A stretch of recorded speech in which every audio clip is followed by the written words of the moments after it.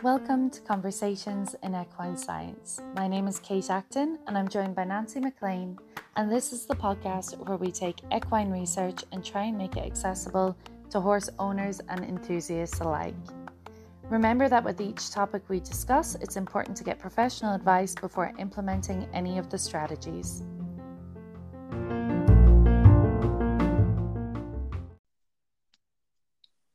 This week, Nancy and I are looking at a paper that is titled Domestic Foal Weaning, Need for Rethinking Breeding Practices.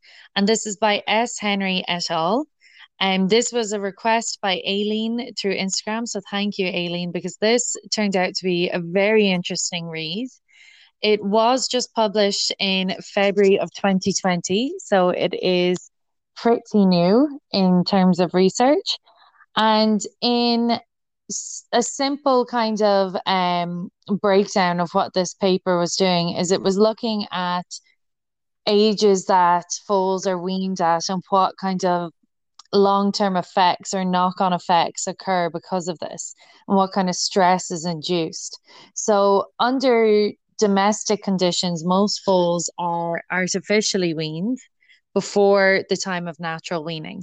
Natural weaning takes place somewhere between 9 or 10 months of age, and this is where the foals just spontaneously wean off of the mare. But when we kind of get involved and we artificially force this process, we tend to do this anywhere between 4 to 7 months of age. And 4 months is just seems so young for separating out a foal from the mare. But what was really fascinating in this paper was where it looked at the effects that this early weaning process actually has. And they were saying that there's in the immediate kind of period, we've got increased long distance whinny calls, increased active locomotion, and eliminative behaviors. And then there's an increased risk of injury, and that's within the first 2 days post weaning, because the foal can really try and get back to the mare, I suppose, especially if they can see them but can't touch them. There can be kinds of a panicked behavior, but there was also other behavioral changes such as altered feeding and sleeping patterns, aggressiveness, suspension of play, redirected suckling, and even then leading on to stereotypical behavior when they get older. So this, I found it so kind of mind blowing of that knock-on effect it seems to have. Yeah, and they also had such elevated stress hormones and changes in their heart rate. And then the real thing that stuck out to me is they had a decline in growth rate.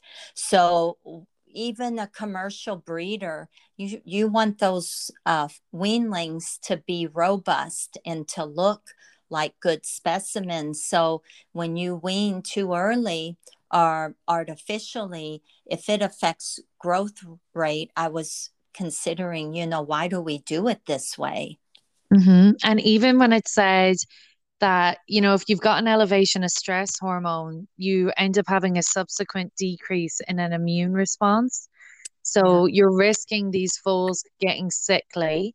But also it seemed to have a negative impact on the maturation of the gut microbiota. So we're actually potentially causing long-term gut problems in them as well from weaning them too soon. And I suppose a big part of that is, when we wean them, we're going to introduce other dietary means because they need enough calories and they need enough fats and proteins. So it's probably bringing the gut onto that too soon as well. That's a good point, Kate, because I kind of looked in to the time frame that we began this early weaning or artificial weaning, and it was in the late 1800s. And they started doing it because they found that the mare's milk supply decreased sharply by the third month of lactation. So they more or less thought that was nature saying the foals were ready to be weaned, but that's not what the mares were saying. And then also, they realized that nutritional requirements of a 3 to 4 month old foal were not being met then by the mare's milk. So they would start to introduce, more solid food and vitamins and things like that that they had available in the late 1800s. So that's why this all began and became a part of our management of horses, is because of what nature was telling them. But they forget to consider the bonding that is still taking place, even though the mare's milk isn't fully a nutritional diet for that foal. Yeah, because they were saying that even so, foals up to a year old will still choose to only spend about one third of their time away from the mare. Like it's important that they're kept close together. And I suppose we'll come on to this, but there are, you know, I suppose more welfare friendly ways to wean foals, certainly. Removing them entirely from the mare is just not conducive to their stress levels, their bonding, their socialization, and to their health. And what was interesting was one study in particular found that early weaning of fillies can lead to other disorders. So, particularly in fillies, it found if they're going to be future breeding mares, they could potentially be less fertile and produce weaker, slower growing foals with a weaker skeleton. So that's kind of like the knock on effect to the next generation if you have a mare that's been weaned too early.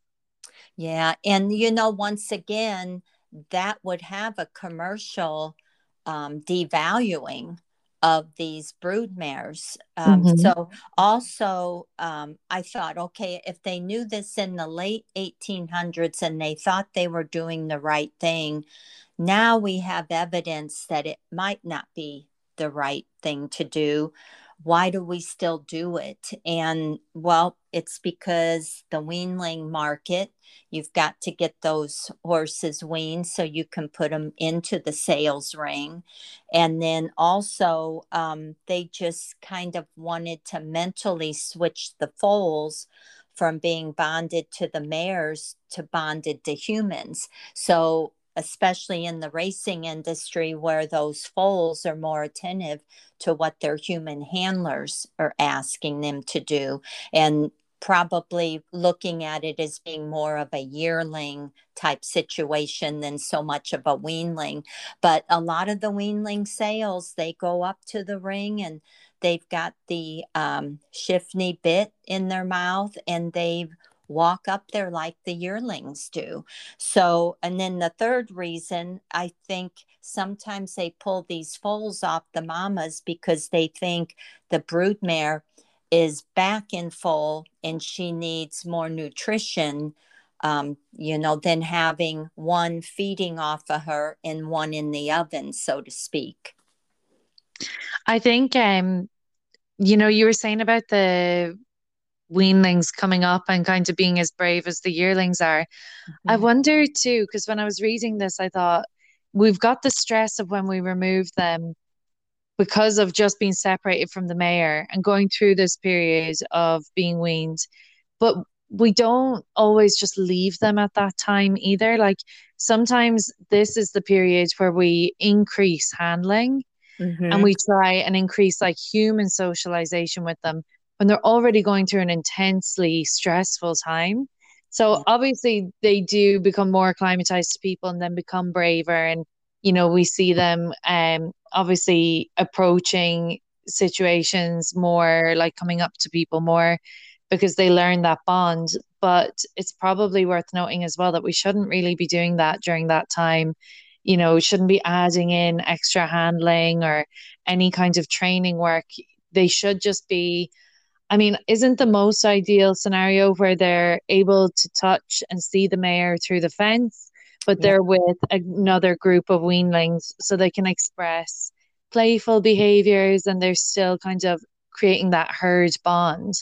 Yeah, I think ideally, and don't get me wrong, I just recently weaned one that was 7 months old. So now I wish I might have let nature take over and do it, but the rest of the broodmare band was being weaned. The foals were being weaned. So it's so tough in commercial type situations where maybe you have one broodmare and one baby, but that broodmare has formed a bond with 15 other broodmares and foals. So you can't dictate that your broodmare and foal should not be weaned when all the others are being weaned. But I do think research shows, and I will list the paper on the homepage, that when you artificially wean a baby and then you overdo the human handling, that affects them the rest of their life as far as them not necessarily respecting that human handler space. And it was an interesting read because they're more likely to exhibit stereotypical behaviors and not have that distance. They'll be in your face more and things like that. So I'll list that as well, because that's kind of a different dyad than if a human gets too close, then the horse tends to come in and not have that distance space. That's interesting because we Mm-hmm. talk about this in cats a lot in veterinary. So, like hand reared kittens. I mean, I know there are some that end up being nice, but the majority of them are just crazy because they need their mother to learn specific social cues. And when we hand rear kittens in particular, we tend to find that when they're older, they have expressed more behaviors where they're probably biting a bit more, scratching some more, and expressing inappropriate behaviors towards people. So I can imagine in foals, that kind of boundary gets crossed as well. They're not learning from their mother because they mention that in this paper, that you being around the mare is how you should really introduce yourself to the foal because the foal will pick up the cues. So spending time just grooming the mare and just being around, but not putting pressure on the foal to kind of interact in any way. Yep, I agree. And I will post that other paper because I have a weaver that we had on the racetrack, and he's always been a weaver. And I do believe he was weaned. Some of them can be weaned early, and it does not make them for sure to have a stereotypical behavior. But one good thing this paper pointed out is you have to assess the mare and baby on an individual type of situation. So you might see a foal nursing more, say at 6 months of age, 7 months of age, than what the others are. So you realize that foal is still needing that bond and needing that closeness with the mare. And when you interrupt that, you may be creating some problems for down the road.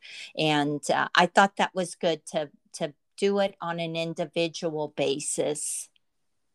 I think so too. Did you read that sentence, Nancy? It is something like in adult horses, so they haven't studied it in weanlings, but in adult horses with stereotypical behaviors, they have a lower capacity for learning. Yeah, remember we did the one episode, Kate, about horses that you messed with the steps that you take to a certain cue. If you disrupt that and don't do it the same way, the stereotypical horses it would affect them. They could Yeah. they could not deal with it. They're learning, they're such honed into learning patterns more than the non-stereotypical behaviors. And I think that's what this paper meant by that, is their whole learning process is a little bit different, and they're almost OCD. Yeah. You It's know, really fascinating, like such a knock-on effect to the whole body of the foal, their mental capacity for dealing with stress, their gut microflora, even down to like how they're going to breed when they're older, what their offspring will be like, how they can potentially cope in situations. And developing of stereotypic behaviors is often linked with that need to self-soothe, which they're obviously not at a stage where they've developed that with the mare and they're comfortable to move away from the mare.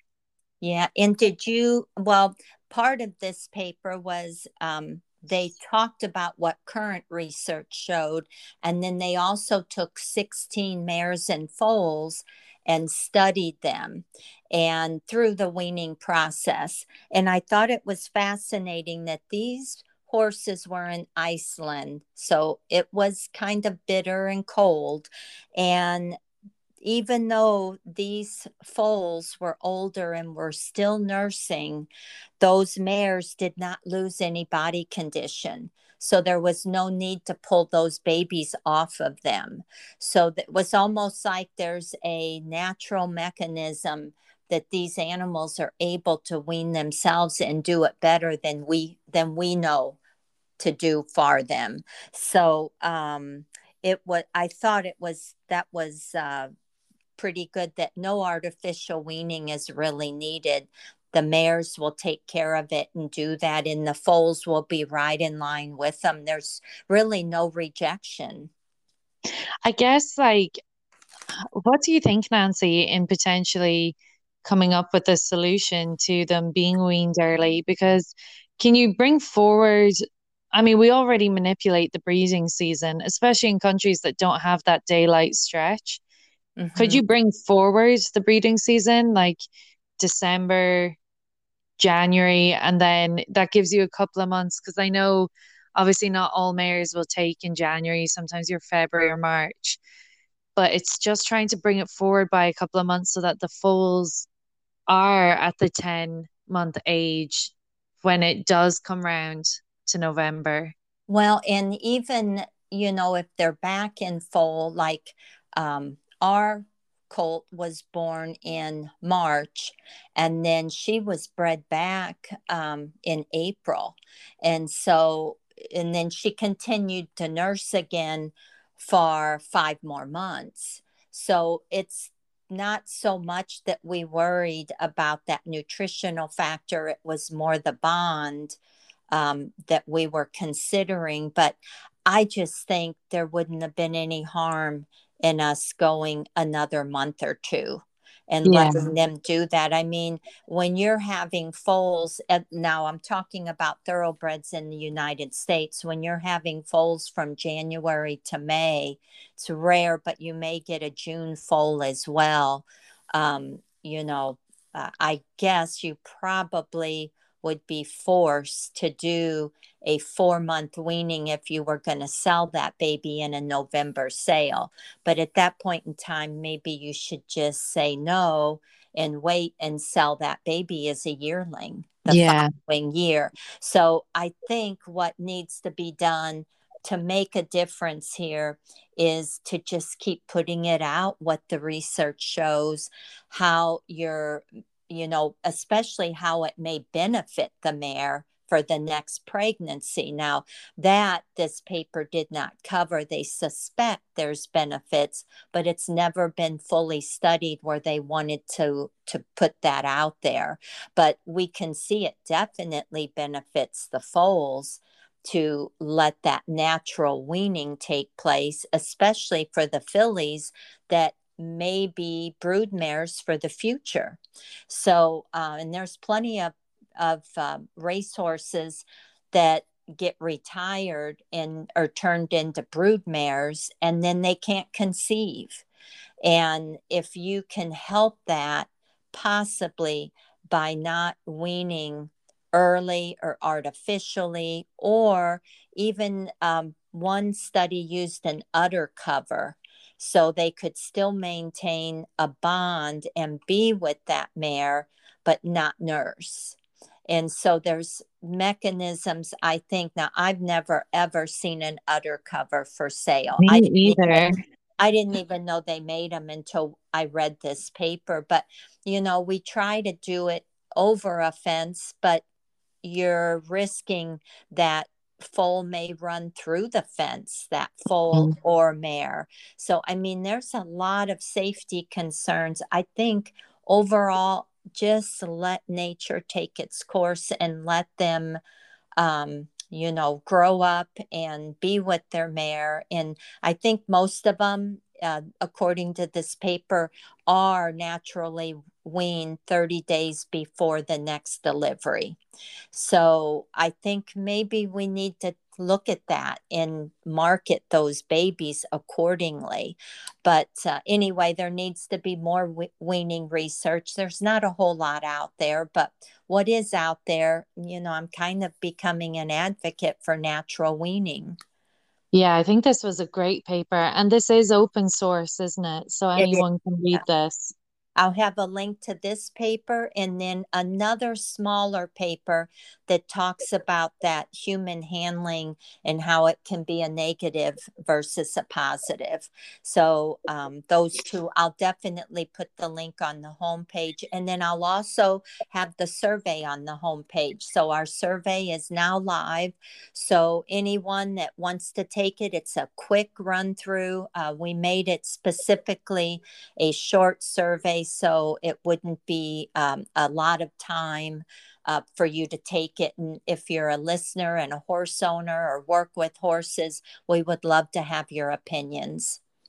So you can find the survey on Facebook, Conversations in Equine Science, on Instagram, conversations.equine science, and on Nancy and my LinkedIn pages will be sharing it as well. And I think you were saying, Nancy, you might be sharing it on Twitter. Yep, I'll go ahead and share on wherever I can. If you guys want to request the survey in an email or something, let us know and we will send it to you. Now, it will still be anonymous because your answers do not come back to us. They go directly to the survey, and we don't know whose answers are whose. So we definitely need to keep everything anonymous. So if you do want to take part, it's an opportunity to be involved in some equine research. And hopefully we'll have a paper at some point in the future that will be able to give you some feedback on how the process has gone and just to kind of get some more insights into how, I suppose, how you find learning through the podcast. So it's Yep. definitely an interesting one. And other than that, I think that's everything I had for this week. I think that's everything I had on this. I really enjoyed this paper. So thanks to, was it? Aileen. I thank you so much. It was really interesting and probably something that I needed to read. It's definitely something that I needed to read. I had not even processed or thought about this before. So it's a good one. It's a good one when you learn something completely new. Yep, always. And that's why we do this, right, Kate? Yeah, learning every day. Yeah, me too. All right. Well, thanks so much, everyone, and we'll see you next week. Take care. Okay. Bye bye.